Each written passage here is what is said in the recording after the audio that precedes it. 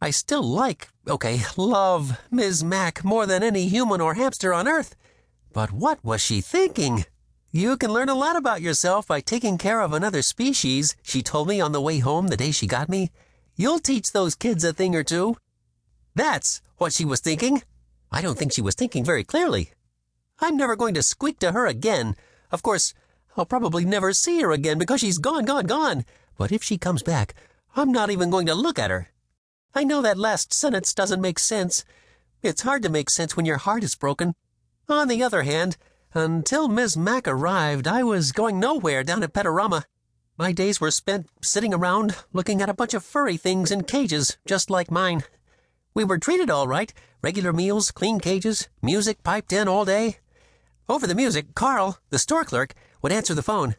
Open 9 to 9, 7 days a week. Corner of 5th and Alder, next to the Dairy Maid. Back then, I feared I'd never see 5th and Alder, much less the Dairy Maid. Sometimes I'd see human eyes and noses, not always as clean as they should be, poking up against the glass. Nothing ever came of it. The children were excited to see me, but the parents usually had other ideas. "Oh, come see the fishes, Cornelia. So colorful and so much easier to take care of than a hamster," Mama might say. Or, "No, Norbert, they have the cutest little puppies over here. After all, a dog is a boy's best friend."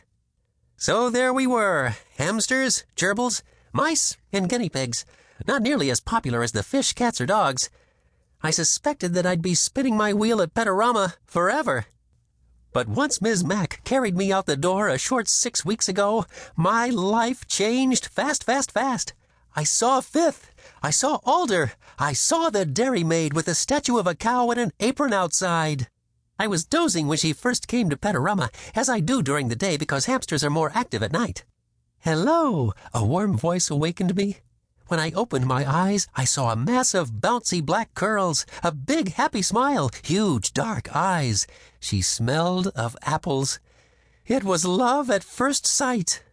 "Aren't you the bright-eyed one?" she asked. And might I return the compliment? I replied. Of course it came out, squeak, squeak, squeak, as usual.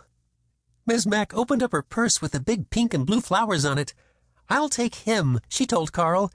"He's obviously the most intelligent and handsome hamster you have." Carl grunted. Then Miss Mac picked out a respectable cage. Okay, not the 3-story pagoda I'd had my eye on, but a nice cage. And soon, amid squeals of encouragement from my friends in the small pet department, from the teeniest white mouse to the lumbering chinchilla, I left Petarama with high hopes.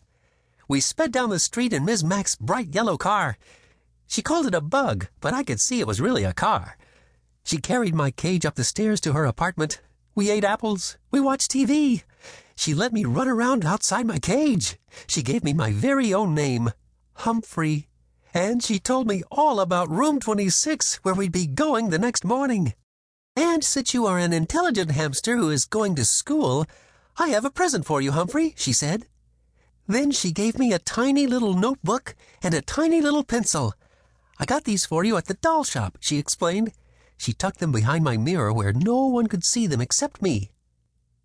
"Of course, it might be a while before you learn to read and write," she continued, "but you're smart, and I know you'll catch on fast." Little did she know that I could already make out some words from my long, boring days at Petarama. Words like chew toys, kibble, boopers, scoopers.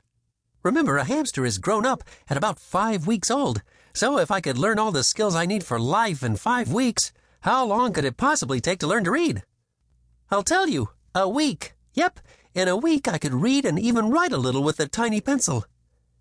In addition to schoolwork, I learned quite a bit about the other students in room 26, like lower your voice AJ, and speak up Saya, and wait for the bell Garth, and Golden Miranda.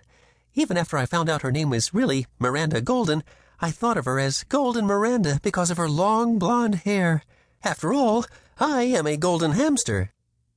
Yes, life in room 26 suited me well during the day. My cage had all the comforts a hamster could ask for.